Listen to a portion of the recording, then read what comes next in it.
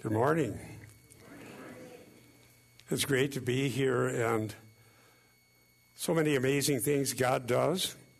And I'll be sharing some, and we've already heard quite a few today. And I'm looking forward to preaching from 1 Corinthians 1, 22 through 24. And what we learn, if we don't learn anything else, is God ordains his own means, and he does things the way he says he will do them. And we can't tell God how he runs his own universe. And I'll be sharing a story about that as we go along here about what happened in my life exactly 50 years ago today. Exactly. But first, let me read the text as we're still on this beginning screen. We're in 1 Corinthians 1, 22 through 24. For Jews demand signs, Greeks seek wisdom, but we preach Christ crucified, a stumbling block to Jews and folly to Gentiles, but to those who are called, both Jews and Greeks, Christ, the power of God and the wisdom of God. Let's pray. Thank you, dear Lord, that you have chosen and revealed your means to save lost sinners by your grace and your power. And may we understand what you've said, what you've commanded, what you've promised, and give thanks and praise to you for what you've done for those who trust in you by your grace. Thank you, Lord, in Jesus' name. Amen. Now, if we look at verse 22, there's something that really stands out. It says, for Jews demand signs, and Greeks seek wisdom. Now, as we look at Acts, and we look at what all's happened already in 1 Corinthians, and I look all this up into Greek, and I look for the best translation I can find. And in this context, the word demand, it really is appropriate. And let me give you a couple of cross-references if you want to jot them down. In Acts 3:14, here is preaching by Peter. He said, but you denied the holy and righteous one and asked, same word in the Greek, but in this context, demanded for a murderer to be granted to you. So in that context, it means demand. And then in Acts 9:2, and this one's amazing because it's about Saul of Tarsus before his conversion. Acts 9:2. Let me read that to you. And Saul asked, same word in the Greek, for letters to the synagogues at Damascus, so that if he found any belonging to the way, literally, hadas, the road, men or women, he might bring them bound to Jerusalem. So here we have this very zealous, pious, highly motivated Jewish teacher, Saul of Tarsus, trained under Gamaliel, and he was full of rage, full of hatred, intent on destroying Christians. And we know what happened if you've read the Bible. By the end of Acts 9, this Saul was confronted by the resurrected Christ and converted through a process. It's an instantaneous thing, but in his case, he was blinded and so on. You can read that in Acts 9. And the one who demanded that he be able to attack Christians is the one God saved. How many of you know God doesn't ask our permission about how he does things, but he does reveal what he has done and what he will do. And God is supernatural and powerful. I'm so thankful for the Sunday school this morning. Really, all I have to do is show up, same with Eric, and somehow we end up on the same topic without planning it together. And so the Sunday school, if you're there, is just a perfect segue into what we're going to learn today. Now here, Greeks, Hellene in the Greek, Hellenists, but in the next verse or two, they're called ethnos, Gentiles, and then anthropos, humans. And so this means all the people who aren't Jews. Now, if you remember earlier when I was pointing out what we're going to learn in 1 Corinthians, Paul says, give no affront to Jews or Greeks or the church of God. So those are the categories, Jews, Greeks, and those who are saved, which is the church of God. So let me make a statement about this. Jews and Gentiles have their ideas about what God must do and what they want. Ironically, God calls his apostles to preach a crucified Messiah that no one was demanding or seeking. So I think back some of the things that people were teaching at seminary, saying, well, we have to eventually, some said, we have to change the message because people don't like to hear what we're teaching if we teach in the Bible. And so this whole seeker movement came to be. And so we do surveys of what people want and compile the surveys and find out what it is and put it all together and come up with something people will listen to. And then that's what we're going to do. And it was just amazing. How could you even suggest such a thing when it's so obvious? If you give people what they want, they'll never be saved. They'll never be rescued. Their sins will never be forgiven. As Eric was talking about in Sunday school, they keep going along storing up wrath, and the word for that means also accruing interest, or they'll just think this is all I need. All paths lead to God. That's what people want to hear. I remember when I was so sick, I couldn't really leave the house, and I mentioned this in another setting, or probably in a sermon. The doorbell rang. I went to the door, and a couple were doing a survey to find out what people in St. Louis Park would want to hear if they were going to go to church. And they're going to start a new one. And so they were talking, and I said, I got one question for you. Are you going to preach the gospel when you start this new church? And they were stunned. Will it be preached? They didn't answer. And finally, the wife looked to her husband, what's the answer? And he said, no, we won't preach the gospel. I don't know if anybody ever asked that. And it was really sad. So here's the question. If we're not going to tell people how God rescues dead sinners, we're not going to tell them what Christ commanded be preached in his name, if we're not going to tell them they're lost and they're facing the wrath of God, we're not going to tell them they need to be saved, we're not going to tell them that Christ died for sins once for all, the just for the unjust, in order to bring us to God, we're not going to tell anybody anything they don't want to hear. So what are you going to do with this verse? In the next one. Figure out what everybody wants. Well, everybody doesn't want the same thing. But the one thing they all do not want is a crucified Jewish Messiah. The amazing irony is that God has commanded us to preach what we know up front no one wants. Why?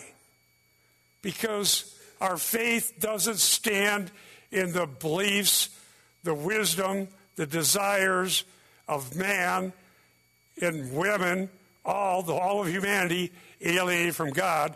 It stands on the work of God through the cross. And we won't preach that unless we want God to work through what he promised he would work through, which is the gospel. Another thing I want to do is make sure we don't go to some sort of a anti-scholastic, how would you say it, just the idea that scholarship is all evil and liberal. It's not true. Some scholars actually believe the Bible. We're looking for the truth, and so I want to give honor to whom honor is due. When I was confused, when I believed wrongly, when I wasn't sure what was the right thing to do, and a lot of the false teaching I'd heard had been through misuse of 1 Corinthians. And in 1986, I got a commentary on 1 Corinthians from Dr. Gordon Fee, and he explained it. And what was ironic, I was taking literally at one point, and what was literal, I was taking ironically, and getting it backwards. The truth is the truth, and we need to learn it. Dr. Fee says, thus the Jews and Greeks here illustrate, says Fee, the basic idolatries of humanity. God must function as the all-powerful or all-wise, but always in terms of our best interest. Power in our behalf, wisdom like ours. For both of these, the ultimate idolatry is that of insisting that God conform to our own prior views as to how the God who makes sense ought to do things, unquote. Let me ask you a question. Do you want the true God who has proven his own existence by doing powerful works, the ultimate one, the resurrection of Jesus Christ, God the Son, who's revealed himself and has spoken powerfully and meaningfully in understandable words? Or do you want a God who does things your way so you feel better? Think about another thing. Do you want to feel better, or do you want to be rescued? Do you know you need to be rescued? I didn't. Exactly 50 years ago today. And I'll get to that in a moment. I didn't believe that Christianity had anything to offer anybody. I was sick of it. And I was really, really angry because my fiancée had gotten religion. And that really put me over the top. Well, I guess I can tell my story now. And I was working midnight shift, Sheldon, Iowa, feed plant, and we had an odd shift. So the last day I'd worked was, I believe, early Friday morning. And I knew that she was at this retreat where these fundamentalist Christians were. And I was so angry. I was telling my coworkers, this is horrible. This is awful. This is the end. I'm done with this. I'm done with this. I'm not going to have any of this. No, I'm not Saul of Tarsus, but I wasn't any better than he was in his lost state. And I had it. And the other day I was thinking, I'm supposed to preach on July 18th. I think it was July 18th where God apprehended me in my sinful rebellion.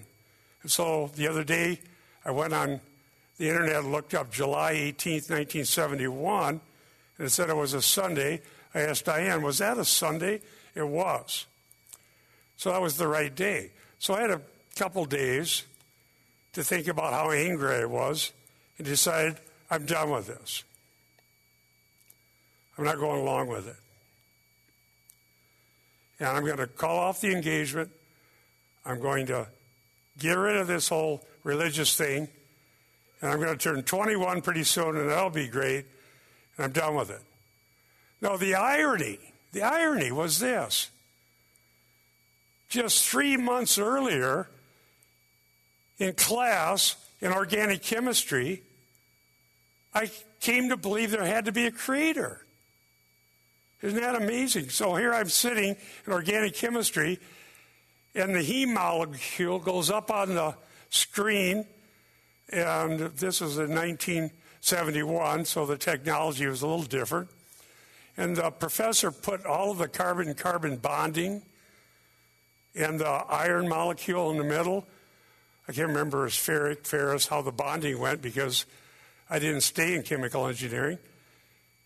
And all these people are looking at that, and he's showing the bonding of carbon.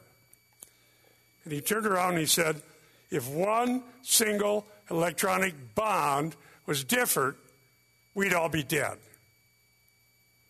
We'd all be dead. And the only reason life can exist is because carbon has the properties that it does. That moment of time, I turned around in my own mind and thought, God had to create this. There's no way that life can exist by chance. And I'd also studied thermodynamics. Entropy means we'd all be dead. The universe couldn't exist because if it was eternally old, it was already dead. I knew all that. And so that's where I came to believe in God, having left liberal church and didn't even believe in the resurrection.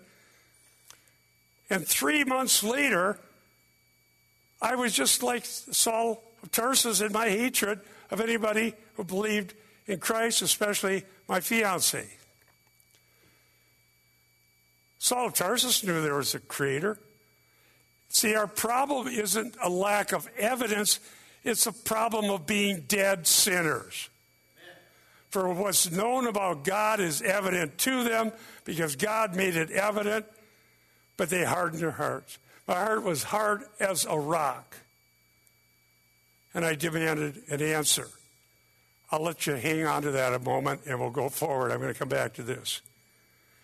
But let's think about it. Why, if any here are not serving God, why is it? In my case, it was I didn't want to hear about it. I didn't want religiosity, but I knew there had to be a creator. Let's go to the next verse, 23a, 123a. But we preach Christ crucified. Why would anybody preach a crucified Jewish Messiah when Paul just said the Jews demanded something different, signs? The Gentiles sought wisdom, but we preach Christ crucified. Why? Because God never needed humans to approve of him. He's the creator and the judge of the entire universe. He created everything out of nothing.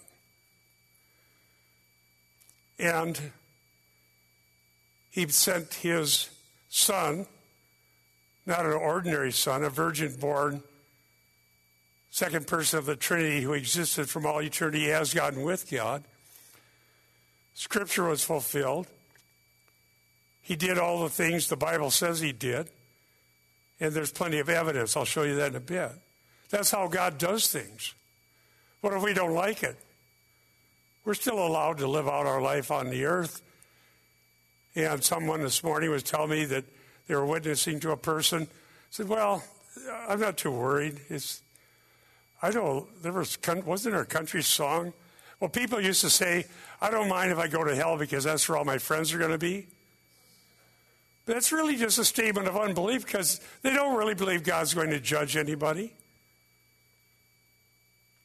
So what are we going to believe? We're going to tell them, no, it's all evolving into paradise. No, it's a lie. That's Satan's first lie. But it's emphatic and significant. Preach kerusso is a clear public announcement. Why did the pastor and his wife who were going to start a new church say, well, no, the gospel won't be preached? Because they hoped somebody would come and like them. I don't know. I assume that's why there's such a thing as a seeker church.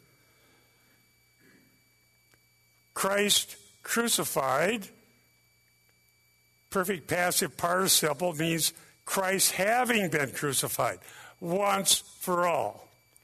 So one of the things that we all need to know about biblical Christianity and the gospel is once for all. Now there's a Greek word hapax. In scholarship, they call this one as a hapax legomena. What that means is it's only used here. In the case of Christ, his blood was shed once for all. You don't need to go to a religious service and do this. If any of you were in Sunday school, did you see that slide that Eric had up there about baptism and Roman Catholicism? And if you follow that path, you end up going round and around, and whoops, you get off the wrong one, you have to do this. You got to check that out. Perfect setup for what I wanted to preach today, right here. Don't get convoluted religion leading you somewhere that will only lead to judgment. The Bible says Christ died for sins once for all. Means never again. His blood was shed once for all. Why shed blood? Well, that's what the crucified Messiah is about. Cursed is he who hangs on a tree. All the way in type back in the Old Testament. When I see the blood, I'll pass over you. What does that mean? The Passover predicts the once for all work of Christ, as we heard in Sunday school. So the gospel can never be derived by doing a survey of potential religious consumers. You can't do it. Fallen human beings, Jew or Gentile, are not going to tell us, if we survey them, what the gospel is about. It's not possible. So I'll just summarize some other scholars, and they're right on about this. Part of the problem today is that the cross has become jewelry, a symbol, something that doesn't mean what it meant then. The meaning's determined by the Scripture and the authors of Scripture, by the authors of Scripture inspired by the Holy Spirit. So we think, the cross, wow. If we had a really big gold one, that'd be cool. Well, all kinds of churches have crosses, buildings, I mean, and it can mean a lot of things to a lot of people. And if we get our minds out of that and go back to what Paul meant, you wouldn't do it. Cursed is he who hangs on a tree. When Jesus was being crucified, the Roman soldiers blasphemed and mocked him. The Jewish brothers who should have listened hated him and blasphemed. Some took money to hide what God did. But God used his own means to save those who believe. So what are you looking for today? Some sign? God gave one sign that he promised, the sign of a crucified Jewish Messiah. Are there any other? Well, we can see that God created the world like I did in March of 1971 through the heme molecule. God still does miracles, but so the false one will come and do lying signs and wonders. There's one conclusive sign, the cross, the true cross that happened in history. Let's go to the last part of the verse. A stumbling block to the Jews and folly to Gentiles. I mentioned, by the way, the word folly. Now, I realize that how we use the word doesn't prove how the author in the Old Testament used it. Interesting word. Maria, where the word English word moron or moronic comes from. There's an adjective and a noun form. But here it means folly, foolishness, stupidity. What about a scandal? Literally, a trigger trap, an offense, an affront. So that's what we have. Just contemplate this. If you went around any place in the world and asked various people what they wanted to hear if they were going to be religious, would anybody come up with this? No, absolutely not. Unless they're already saved. So that's a good point, isn't it? Had those people said, yes, we are going to preach Christ and him crucified, the ones that came to my door when I was sick, I would have rejoiced with them. Well, I'm too sick to do much, but praise God, somebody's going to preach the cross. But no, they weren't. the scandal, the foolishness, what nobody wants to hear, God has ordained. Why? Because his power is revealed in his means, in his way, to those who believe. And if we believe the truth in a crucified Jewish Messiah, as we believe, God is working. And that's how we're saved, but we have to preach it. Let's go to verse 24. I'll finish my story as we're on, after I explain this verse. But to those who are the called. Now, I went to this translation because there's a definite article in the Greek. I think it's important. To those who are the called. Ecclesia, the word church means called out ones, but here, the called are either those who've already believed, or there are ones who haven't yet believed. We don't know who they are, but they're out there. The called, Jews and Greeks, Christ, the power of God, and the wisdom of God. So the called are referred to in verse 21 as the believing ones, literally in the Greek. Now, I was telling you about, this doesn't prove anything. I could have become a Mormon on July 18th, 1971, but nobody, that would have been worthless. I was at the point where I didn't want a religious road to hell. I just wanted to get free from religion and go party. And so I had told these guys at work how I hated religion. I hated fundamentalist Christians. I hated that my fiancé had gone off to some camp with these people, and I'm done with it. I'm sick of this. I've had it. So it turns out that Sunday, I went to work Sunday night at somewhere around midnight or whenever that happened back then. Diane had come back from this retreat, and we met in her dad's backyard Sunday, July 18th, 1971. It was a crossroads. And so she'd been at this camp, and she said, well, they're talking about the Bible. I said, why are you doing this? And I probably told the story various ways. And I asked her yesterday, was it a Sunday? Yeah, so it's exactly 50 years ago. Why are you doing this? What's this all about? And she said, I don't know anything. I don't know the Bible. But they were saying the rivers are going to turn to blood. Now, that's how you attract seekers, right? Scientists, chemical engineers, yeah, that's right. Well, that's what she heard. Well, they had told about some verses in Revelation and a few other things.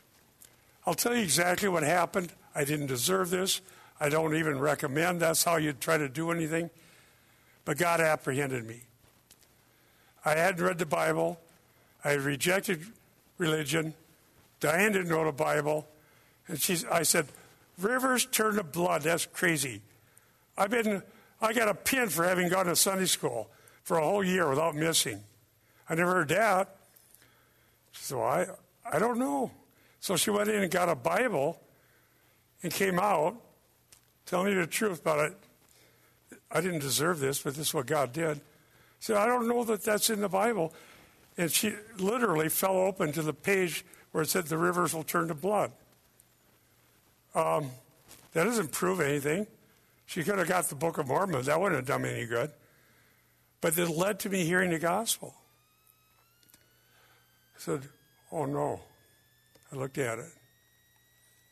And then she was telling me something else she'd heard at the camp. These were gospel people, but she didn't know other than she was going to go this direction. And that happened 2 or 3 times. But the point was this. In an instant, I knew that the gospel was real, Christ was real, the Bible was true, that God was going to bring judgment, and that if I died, I'd go to hell. I knew it. I'd heard enough from the scriptures that even the pastor said they didn't believe. But I knew it. Exactly 50 years ago today. That doesn't prove anything, but it blows my mind when I think about it.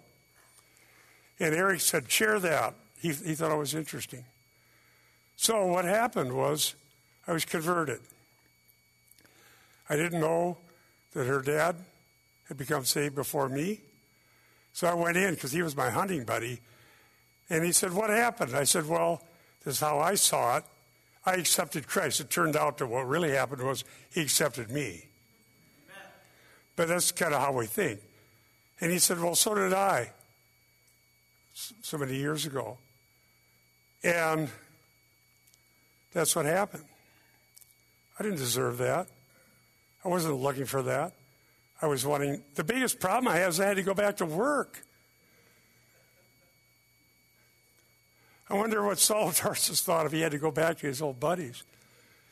Well, actually, we know in Acts 9, the guy didn't even want to pray for him because they'd heard about him. So I went back and they just all kind of looked at me. And there was only a few of us on midnight shift. We went back to work sacking feed for cows and pigs. And finally, we got a break. We used to work through the night and then take a long break before the day shift came. They said, okay, what happened? And I said the same thing, not knowing that it was just God had done this to me. I said, I accepted Christ. And these guys were utterly stunned. Utterly stunned. And one of them said, what are you studying in college for? Be a chemical engineer. Well, maybe you should be a preacher. Just telling you what happened. That's not what made me a preacher. That's just what he said. Even more stunning. By the way, I'm telling you what happened not to say that's how we do evangelism, but to prove that God will do this supernaturally, we need to get the truth out there. And this one I remembered a few years ago. So we got done with our lunch and the day shift's coming. There was kind of an eccentric guy that used to live near us. And he came up the stairs and he looked at me and he said, Bob, what happened to you? I said, what do you mean? He says, well, you got the Lord all over your face. I don't know what that meant. I don't know where that guy was at. So anyhow. The point is, my faith doesn't rest in a 50-year time period. The Bible falling open to rivers, must be another one, rivers turning to blood, or what the guys at work thought. I was literally afraid to tell them that the one who was breathing out hatred and threats was now a Christian. But I did it because of God's grace. And that's how it went. And turned out I'm preaching. I didn't know that would happen either. But the fact is, once you look into it, it's actually what God did in history through the cross, not our experiences. If there were no resurrection, if Christ wasn't raised, if Christ didn't pay for sins, if God didn't create the world out of nothing, if we weren't all headed for judgment, if history wasn't as it is in the Bible, linear, heading toward judgment, then I'd be just a fool because I joined religion. But that's not the case because all these things are actually true. Let me cite Gordon Fee. Thus played out before human eyes is the scandalous and contradictory wisdom of God. Had God consulted us for wisdom, we would have given him a more workable plan. Something that would attract the sign seeker, the lover of wisdom. As it is, in God's own wisdom, we were left out of the consultation. I'm glad of that. Fee continues, one can scarcely conceive of a more important and more difficult passage for today's church than this one. It is difficult for the very reason it was in Corinth. Fee continues, we simply cannot abide The scandal of God's doing things his way. God's way, without our help. And to do it by means of such weakness and folly, but we have often succeeded, says Fee, in blunting the scandal by symbol, creed, and so forth. Honestly, I think the biggest thing that is keeping people from the truth of the gospel is Christendom without Christ. Do you know what I mean? Churches, symbols, hymnals, all this is out there. And everybody thinks it's Christian. If you look at it, the churches have the same slogans, and I've showed you some of this on slides, that you hear in the secular world. The same signs, the same banners, the same message. It's all the same thing. So what good is a church if it has the same message as the world? That doesn't do any good. The pastors that trained me before I left the church said, well, there's no miracles, there's no resurrection from the dead. The things in the Bible never really happened. So why are they there? They're stories to make us learn to be better people. I decided I'll work on that on my own. I was out. It's God's grace that anyone sees Christ crucified as power and wisdom. That's the truth. Today, I announce to you that Jesus Christ is exactly who the Bible says he is. The Creator, the Jewish Messiah, the Savior, the Lord, the one who predicted his own death, burial, and resurrection, the one who was raised from the dead, the one who appeared to many witnesses, the one who bodily ascended to heaven, the one who promised that he would come again in the same manner, and that there will be judgment. I knew that in an instant. That if I didn't repent, I would be judged, and I would end up in hell. I knew that. I don't deserve it. Have I lived that out perfectly? Hardly. We preach not ourselves, but Jesus Christ and him crucified. That doesn't justify anybody's failures, much less mine. But in the end, are we trusting Christ or are we trusting ourselves? Who are we trusting? Let's look at a couple of applications, and we'll talk about this a little more. God commands the church to preach the truth of the gospel to all people. The surveys are worthless. Worthless. You can survey people who are already born of God about how they want to, within Christian liberty, have services, but you don't survey the lost to find out the message for the church. Why don't people believe the Bible, if they're Christian, where it says, in Adam all die? You were dead. What does it say? You were dead, Ephesians 2. How did the dead come alive? Try harder? Do more? No, God raises dead sinners. The called will respond to the gospel by God's grace. Let's look at the universal call in Luke 24, 46, and 47. Thus it is written that the Christ, which is the Messiah as described in the Bible, should suffer. This is Jesus after his resurrection, and on the third day rise from the dead. That repentance for forgiveness of sins should be proclaimed in his name to all nations, beginning from Jerusalem. So on the road to Emmaus, after the resurrection, Jesus appeared to some disciples and told them this. Then Acts 1:8 restates this. By the way, on May 23rd, I covered the verses up here. But here's what it says in Acts 1:8. But you will receive power when the Holy Spirit has come upon you. You should be my witnesses, both in Jerusalem in all Judea and Samaria, even to the uttermost parts of the earth. So the scope of the gospel to be preached starts in Jerusalem, where these things happened, and there were eyewitnesses. It goes out to Judea. By the way, it starts where Jesus was rejected and continues, and rejection was everywhere, but God has those who are the called. So it starts at Jerusalem, then Judea, then Samaria. You can read in the Gospels what happened in these places, even to the remotest part of the earth. So the scope of the universal call, meaning the proclamation of the gospel to repent and believe, is to go to all people, Jews and Gentiles. What's the content? A crucified Jewish Messiah. What's the call?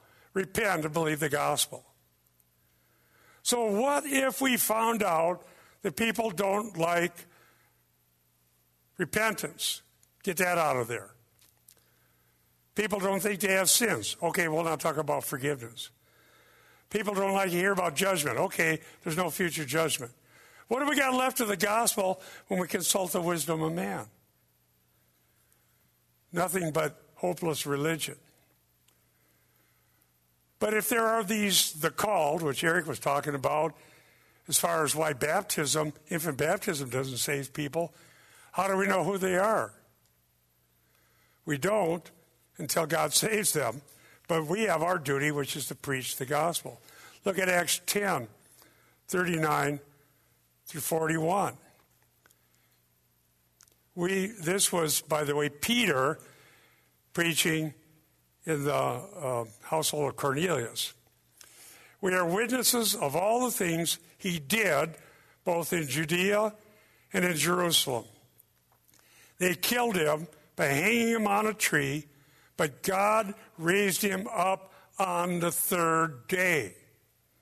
It caused him to be seen, not by all the people, but by us, the witnesses God had already chosen, who ate and drank with him after he rose from the dead.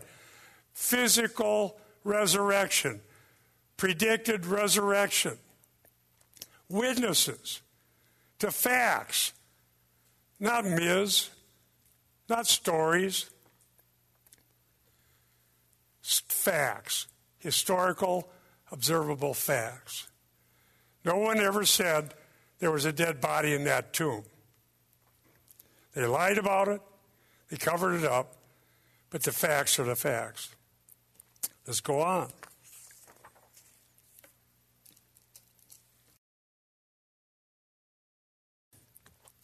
He commanded us to preach to the people, Peter said, and to warn them that he is the one appointed by God as judge of the living and the dead.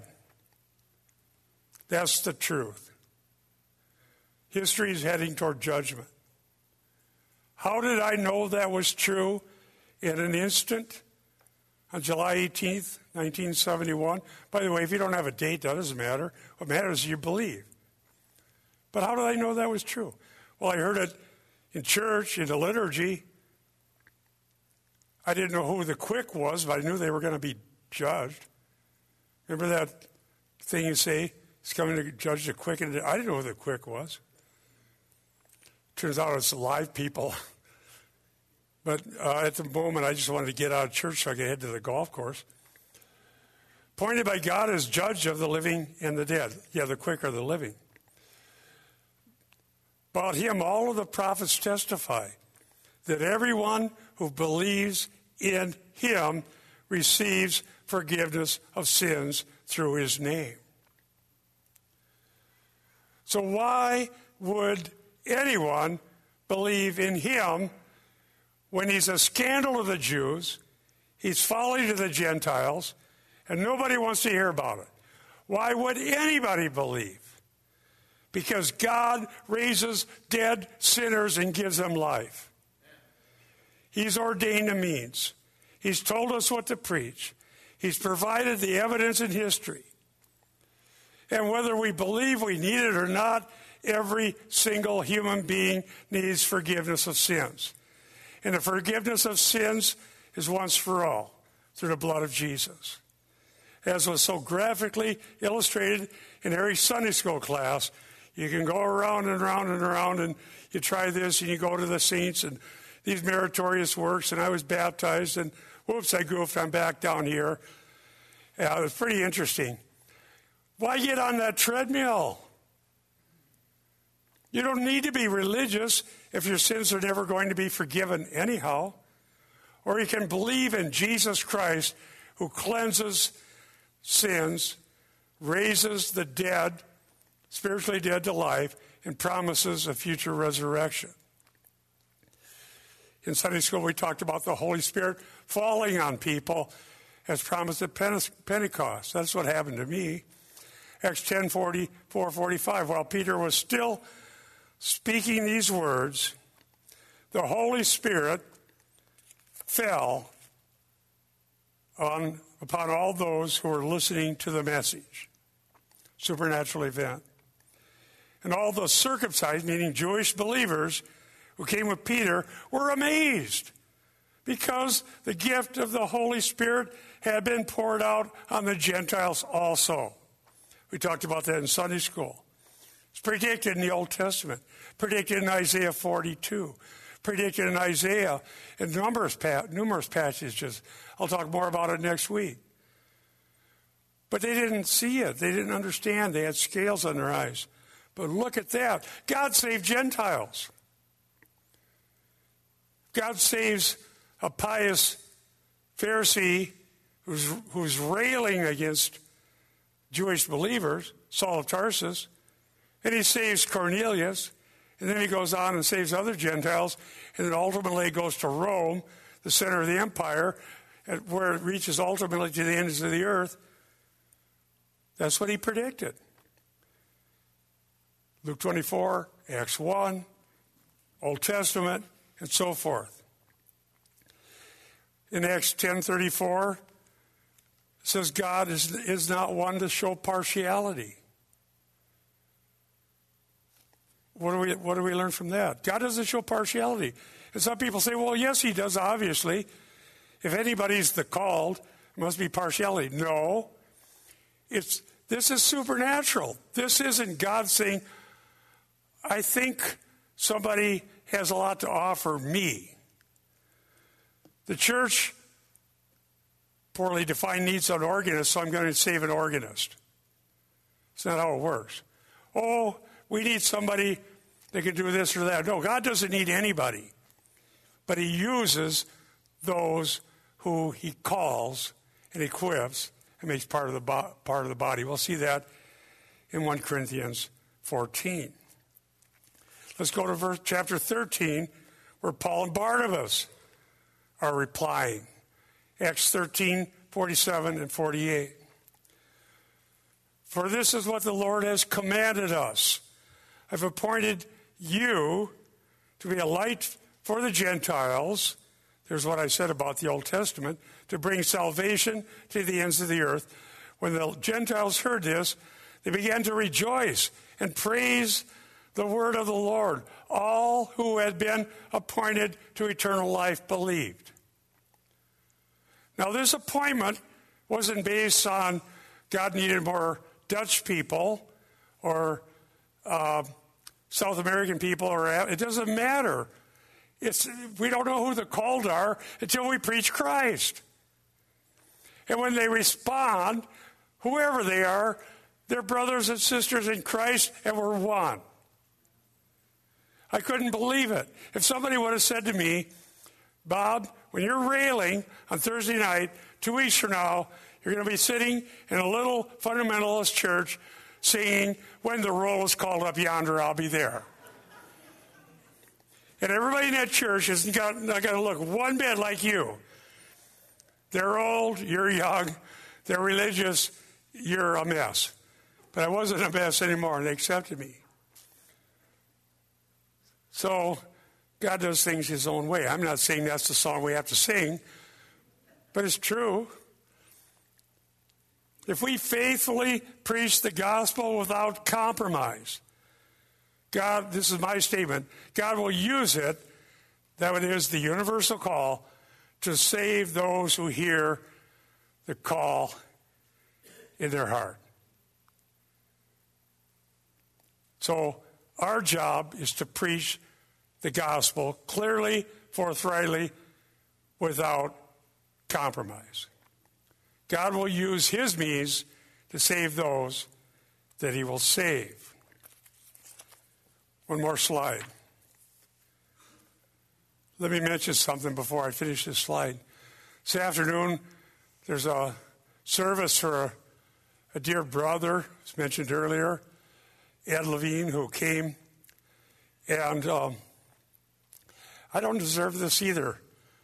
But here's something that I want to say. When I was Ed was going through so much, and so many dear people went to help him, and God bless every one of you who did. But when he came into Sunday school, I didn't think I'd ever see him with a walker. He had the walker. He was beaming with joy.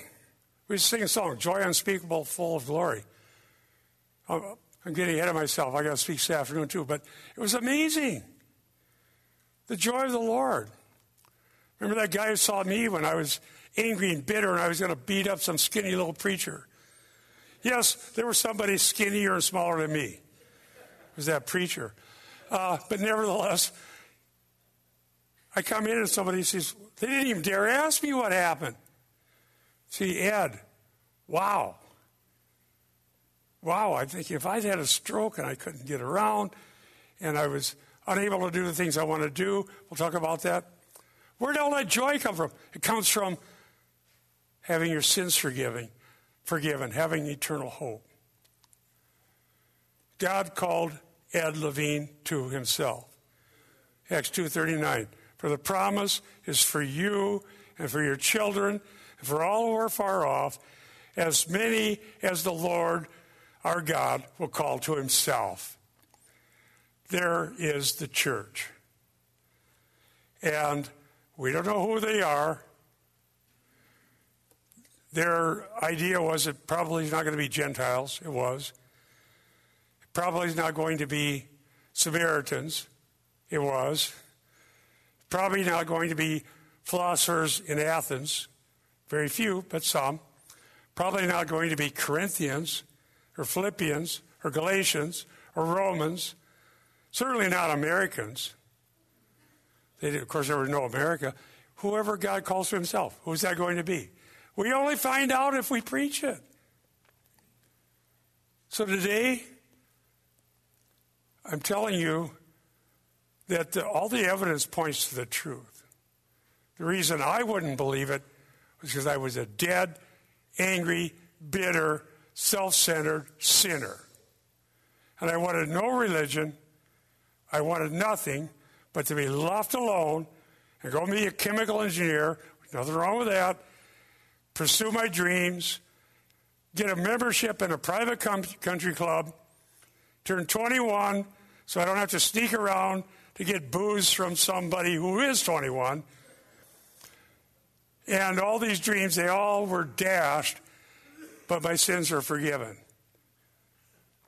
And I thank God for that. I thank God for that.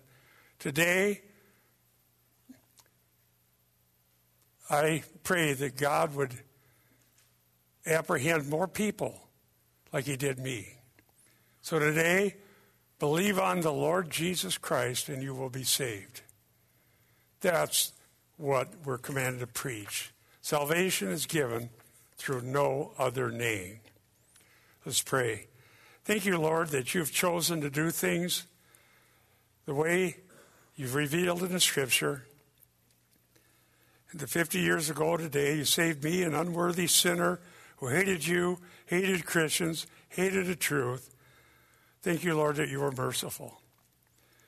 And we don't know who you're going to save, but we do pray that you would continue to send your gospel to the ends of the earth so that those who are the called would hear and believe. And Lord, we thank you for all the things you've done, including saving Ed Levine, who came because he knew the gospel was true and you revealed it to him.